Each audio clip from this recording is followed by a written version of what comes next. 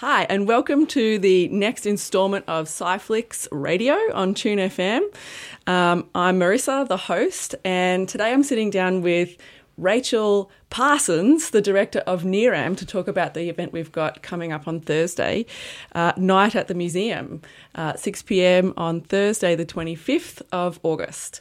Thanks for coming, Rachel. Hi, Marissa. Thank you for having me. So this isn't the first time we've spoken on Tune FM. Last time we chatted on Tune FM, you were interviewing me. Yeah, for my podcast, What the Art. Yeah. And we had a great chat. Do you still run What the Art? No, well, we haven't really done it since the cyclone because everything kind of got shut down. So we're on a bit of a hiatus, but I'd be keen to bring it back at some point. Yeah, let's get that back. So I guess we can kind of even lift off from some of the things that we were chatting about in that discussion almost. So it felt like that one was too short. So we can unpack more today, which would be nice. I'm into it. So usually the format is I want to hear about the person that we're interviewing. So can you tell us a little bit about yourself, what you do, and how you got to being a curator at NERAM? Sure. Well, I'm currently the director at NERAM, and No, that's okay. Just my curator might be listening and she'd be like, I'm the curator. That was just my tongue slip. Rachel is the director of NERAM. Yeah. That is a very important job. So my current role is very much about managing the overall creative and operational strategy of the New England Regional Art Museum. We are a very significant regional museum. We have over 5,000 artworks in our collection, 6 galleries. We do 30 plus exhibitions per year. So it's a big program, but a really fantastic privilege to be able to run that and to work with the team at NERAM. But I started my arts career with the hopeful intention of being a professional artist or an art teacher. And I've never actually been either of those things. I did go to art school, so I studied a BFA or Bachelor of Fine Arts at QUT in Brisbane. And I did my honours year and loved it. But unfortunately, now I can say with a level of certainty that I actually had very little artistic talent. Yeah, it's very sad. I was very good at talking about art, writing about art. Clearly, I had a very significant passion for it. But making art didn't really turn out to be my forte. But when I was at university, I started curating student exhibitions. So part of one of their, like the visual arts student group, and found that it allowed me to have creativity and then combine that with my love of spreadsheets and logistics and organization and being a control freak. That's awesome. Yeah, so that's where the curating came from. And by the time I finished my master's, I did a master's of research. I basically wasn't making anything myself anymore. It was very much focused on curating and how we could do exhibitions and programs that diversified audiences and would bring people who didn't traditionally go to an art exhibition to an art exhibition, specifically at the time looking at digital technology and how they could be used to sort of connect with people in different ways. And so from there, number of curatorial jobs in Brisbane, and I came to NERAM to be the curator in 2016 and did that for a couple of years. And then when the previous director left to actually take a position at UNE, I took his job and now am the director.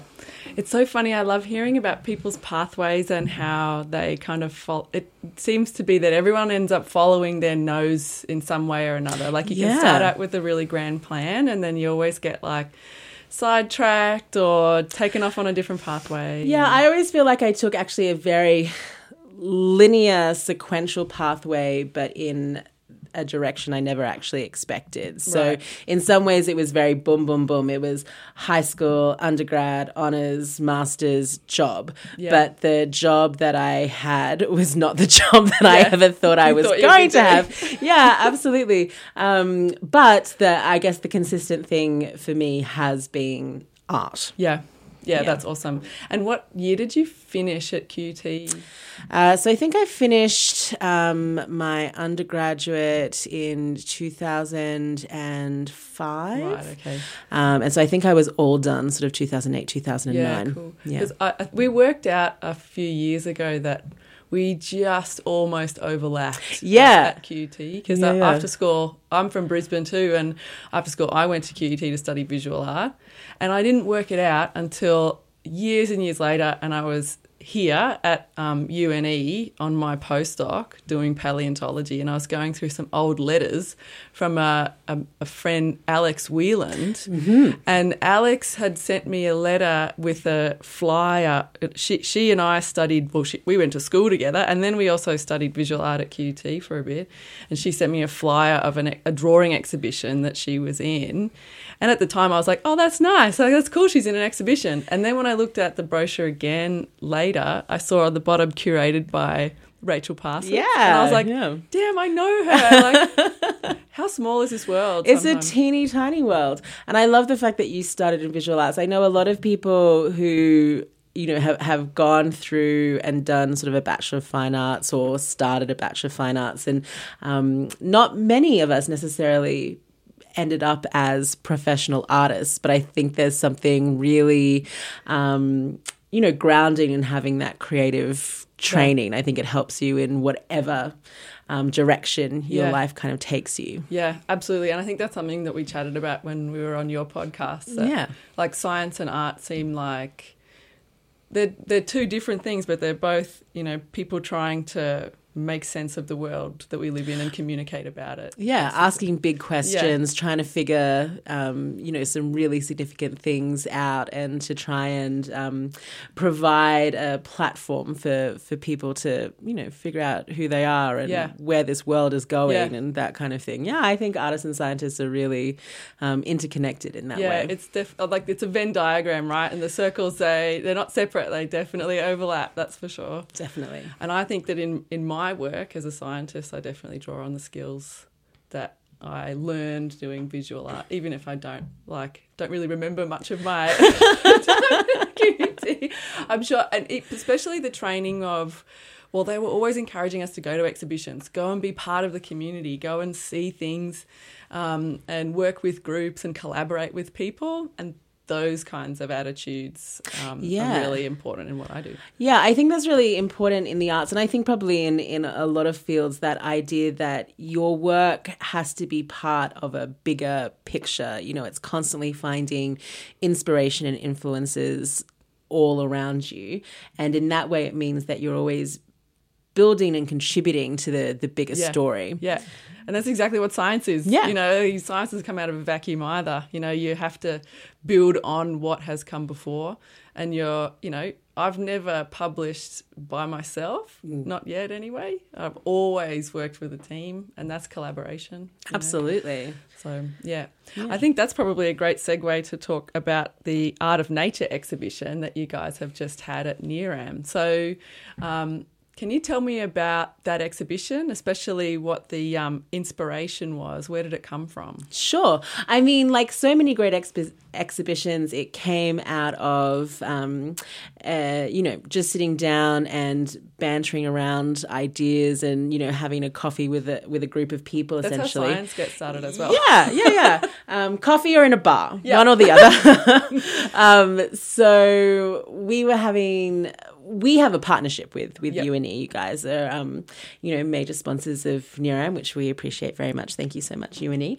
But part of that relationship is finding ways to collaborate for how can NERAM help UNE maybe get their collections seen or understood more broadly. There's lots of fantastic people here working on amazing ideas, but sometimes, you're stuck on the hill at the university and maybe no one else actually knows about some of these fantastic things that are happening. So part of our job is to come up with ways to connect to different audiences and to be a bit of a public-facing way of communicating those. So we were sitting around having a coffee thinking about possibilities for a joint exhibition. And traditionally, we've done a number of these exhibitions, and it's always focused on the art collection. So UNE has a great art collection as well. There's a lot of artists that are both in the NERAM collection and the UNE collection. So, we found some great ways to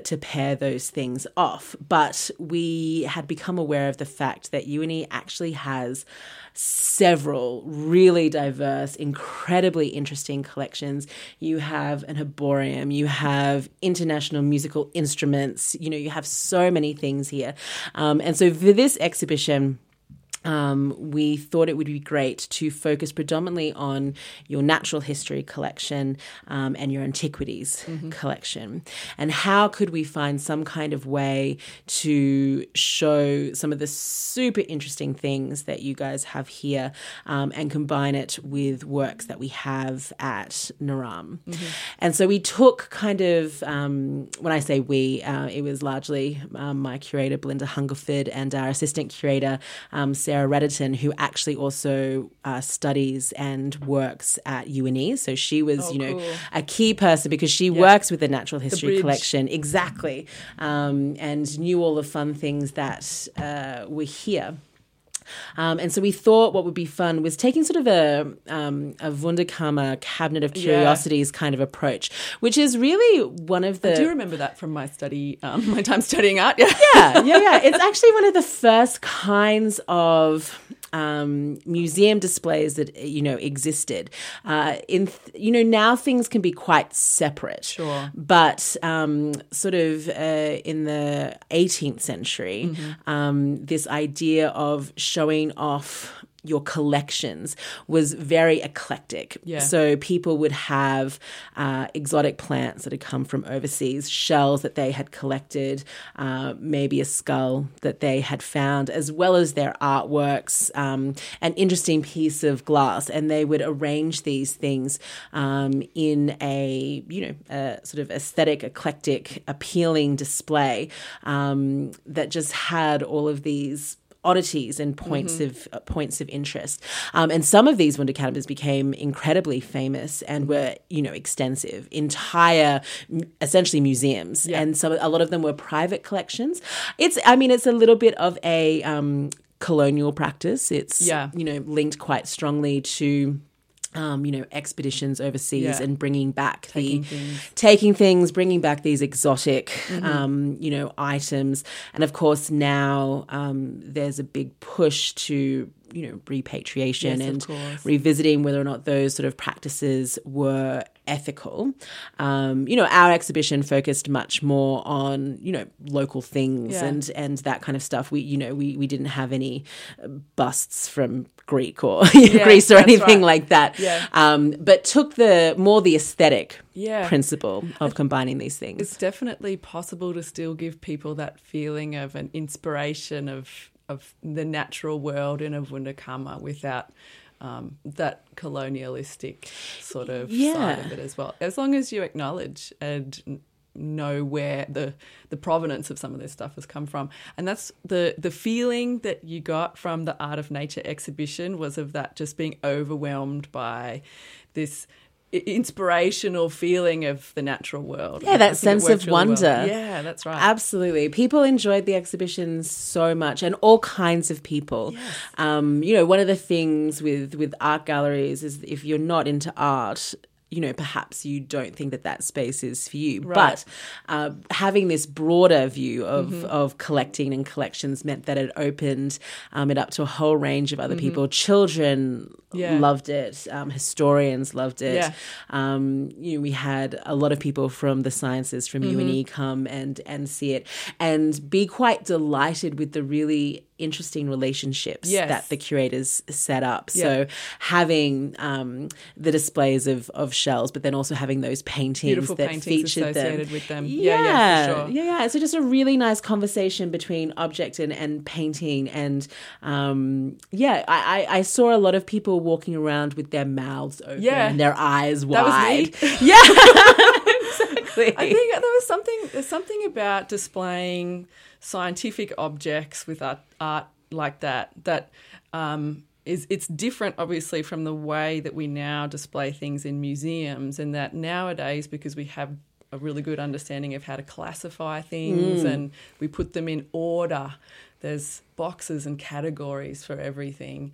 And there's something about displaying them in the way that you did that sort of, it takes all of that away, like the sort of elitism of modern science, and it encourages you to look at these objects with like that childlike wonder and curiosity, and that it means that it's for everybody. Absolutely. You know? I think that aspect of curiosity is key, and that idea that there's no real hierarchy between the glass bottle, the pinned insect, and the $200,000 artwork. You know, right. it all has it all has something curious about it. It can hit you in the same way almost. Exactly. And there's amazing beauty in these natural things. And I think that, when you have too much information, sometimes the magic of those things can... It disappears a bit. Yeah, it disappears. Whereas this allows you to sort of to see and maybe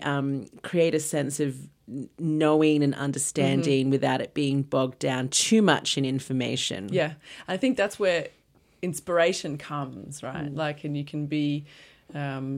open to just being inspired by the experience. And I think that, even though we do know so much now, or at least some people know so much, and, and you can know a lot about a very specific thing, there is still something really amazing about seeing a whale bone and trying to understand how big these kind of objects are, or these creatures are, and how the world actually works, and how we've communicated that, or how we've recorded that through art. So it was such a fantastic exhibition, and a real pleasure to collaborate with UNE in this way. We did some awesome public programs with it as well. Tell us about the programs. Actually, I just want to note the combination of a James Gleeson in the back corner with a stonefish underneath it, which was absolutely perfect. I love that so much. A magic moment. I nicknamed him Grumpy Fish. Grumpy Fish in front of James Gleeson. And if you don't know James Gleeson, he's kind of like if Francis Bacon and Salvador Dali had a nightmare baby. So very visceral. He's Australian surrealist. Yeah, it's surrealist, and it's quite visceral and quite bodily in a way, but also kind of a landscape. And it's pairing it with Grumpy Fish. Exactly. And Grumpy Fish just sitting in front of him with this expression. It was that was a stroke of genius. Stroke of genius, exactly. Okay, tell us about the public programs that we're associated with Art and Nature. Yeah, we ran some amazing things. Some of them were very ambient, so we did, Sunday sketching sessions. So people could come in and pick an object or a skeleton or a painting that they were inspired by and make their own work. And we had heaps of people come through that and just be a little bit more active within the space, which was wonderful. One of our favourite programs is that we invited a number of UNE scientists, including yourself, who do field work. And so it's called Stories from the Field. And I mean, we essentially invited you all to tell us your horror stories, essentially.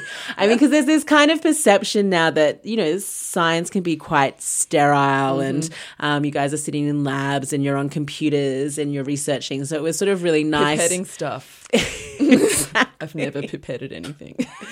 So it was really nice to have these really diverse, exciting stories of, our scientists from UNE all around the world doing amazing things, but also having these intense horror stories. It kind of puts the Indiana Jones back into the science story kind of thing.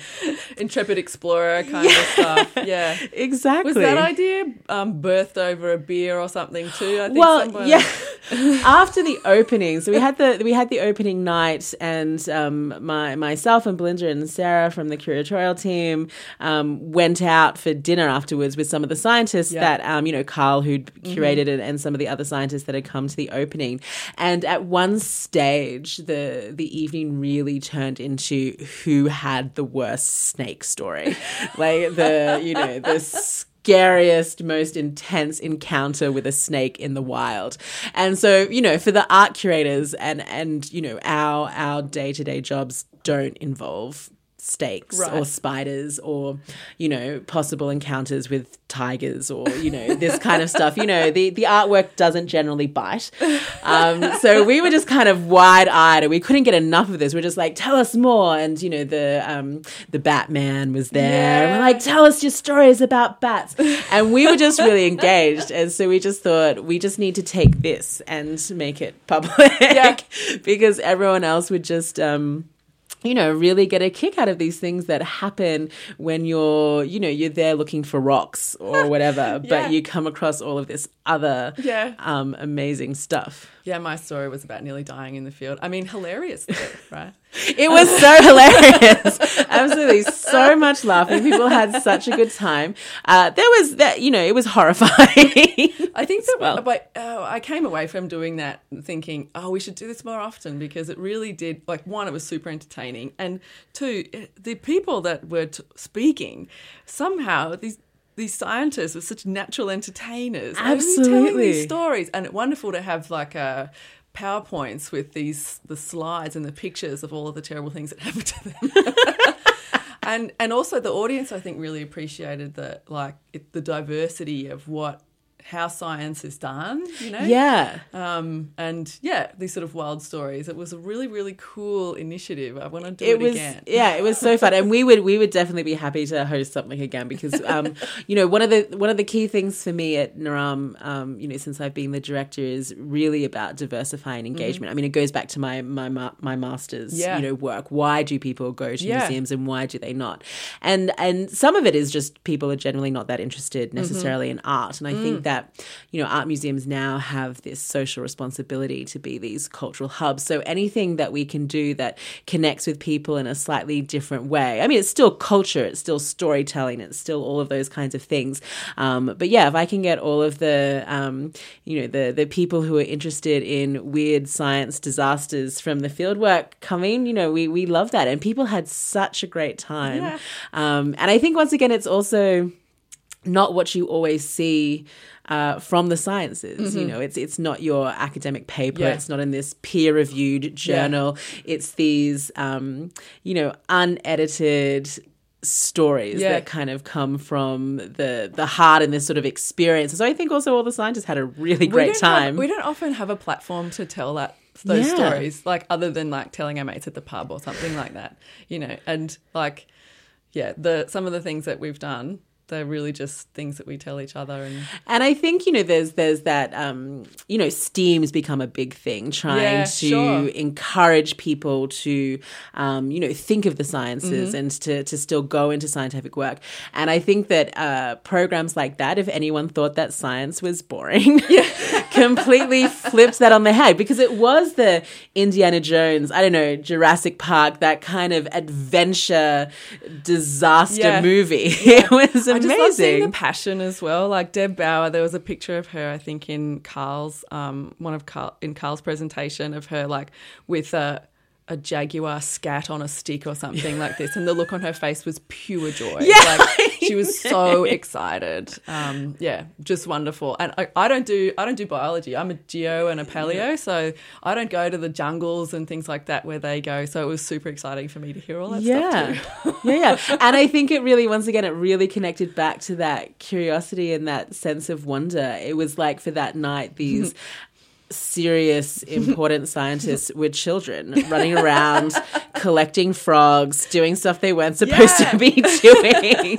And it was really joyous. I did check firstly if there was a representative of UNEHS in the room before we began. There was none. We'll have to put a disclaimer. Yeah, that's right. Otherwise, I probably wouldn't be allowed to do field work ever again. Yeah. I think that was one of the questions. How do you guys stay insured? And have you updated your will? Like, these stories were amazing. I was like, that is a good point. Yeah. And so, were there any other public outreach stuff? We also worked with UNE Discovery and did some fantastic programs for kids. Awesome. And Alexis Rickards, who's our educations officer, she had so many school groups through, and they were so thrilled with this exhibition because I think, once again, it was something unexpected that they haven't seen that at NERAM before, and having that dual focus on the natural world and art and creativity, and it was just really cool.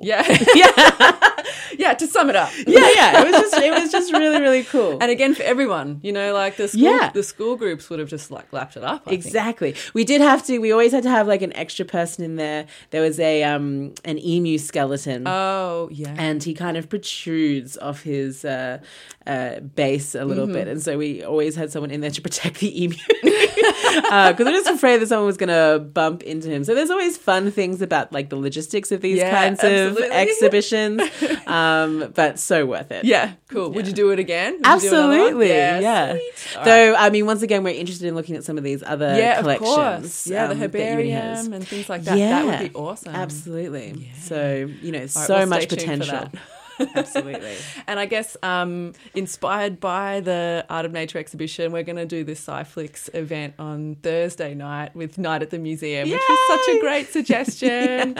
So I'm really happy we can screen that. And you're going to we're going to do a panel discussion this time with the curators from some NERAM and also the Natural History Museum and Antiquities Museum here at UNE. So it would be really wonderful to hear the different perspectives of people curating objects and all of these different kinds of curatorial and museum settings. So I think it'll be really good. We're going to talk a little bit about how we take care of these collections because they all have really different, needs to take care of them. Taking care of an artwork is very different from taking care of, boxes of insects and those kinds of things. Yep. We're going to talk a little bit about how you take these things from the storeroom into an exhibition setting, some of the, things that you need to consider. We will also delve into the very important question of, do these things come alive after dark?